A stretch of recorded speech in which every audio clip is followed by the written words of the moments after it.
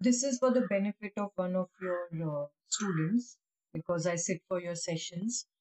And when you were ending your session, this particular individual asked you something which I felt was a very heartfelt question. And I'm so sure that every other person faces the same difficulty. They already have their story in mind, and that is why they've started writing. You're helping them develop their story. What this individual did ask you was that he can't put it on paper what he wants to. When he starts to write, it just isn't coming for him out on paper. But when he's sitting and thinking, it is coming for him. That question kind of lingered in my mind. If it were not about writing a novel or a screenplay, but it were about getting back with your girlfriend who's super pissed, and the only way is writing an heartfelt apology to her, would you keep it in your head or would you actually push yourself to write it? See, what I do in my classes is different than how most people would approach educating it. Because see, my sessions, even if the institute tells me to keep it short, often goes beyond stipulated time. Why? Because my agenda is not to give them certain formulas and, just do this and it will work for you. My agenda and my approach is to uncondition their existing framework, mental framework.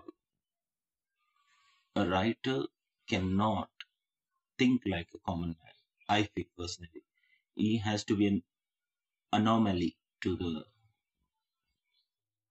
society. He has to be a non-conformist. Why? Because unless you have something new to give to the masses, to the audience, why should even you bother writing? The job of a writer is to give a new perspective. And unless you have that, how can you share that? If you think like a normal 9 to 5 office goer, you will not be able to cross that one barrier that stops you from being a writer. A writer can have his vulnerabilities, can be fragile, but as an human being, as a writer, he should be super cocky like Iron Man.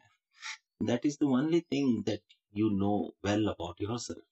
Unless you have that confidence in you, why should you bother exploring that path? Writing is like a dark forest. Unless you are comfortable camping in the night by yourself with all your insecurities and vulnerabilities and the pressure of other people's opinion weighing on your soul, you shouldn't get into it. If you do that just for the glamour of it, that's what happens.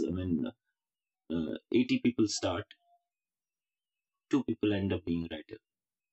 The rest of them take a U-turn halfway through and then go back to their other priorities or other occupations.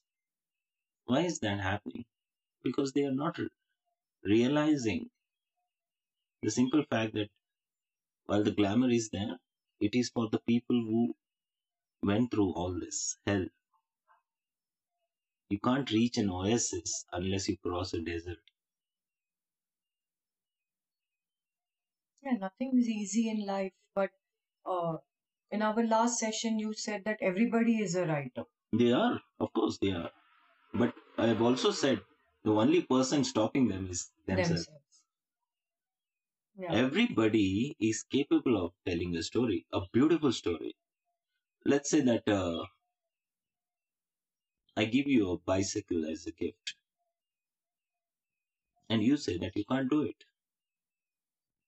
Unless you get on the cycle and start paddling, you would never know whether you can do it or not, right? But as long as you're standing away and saying you can't do it, it is for sure you can't do it.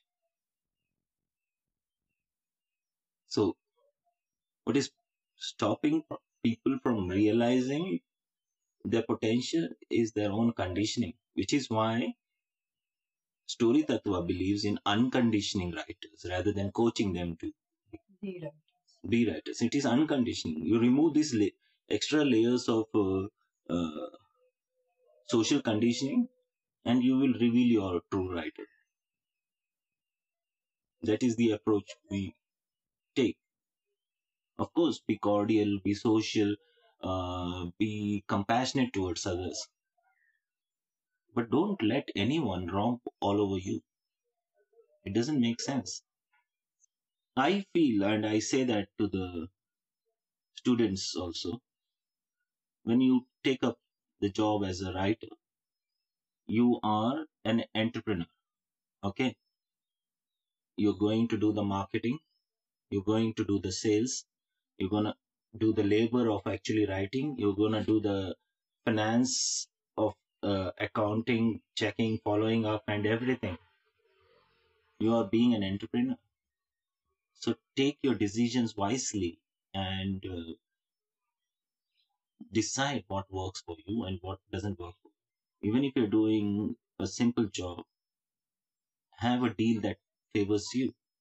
If you have done a fair deal, the client will come back to you. I also feel that, creative domain is a domain where you have to rely more on your instinct.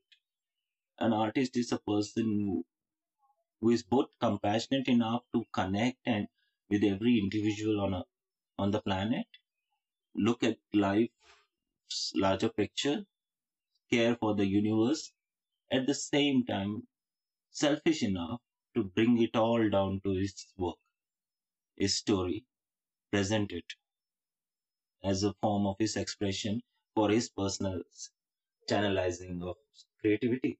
So he is both connected as well as distant.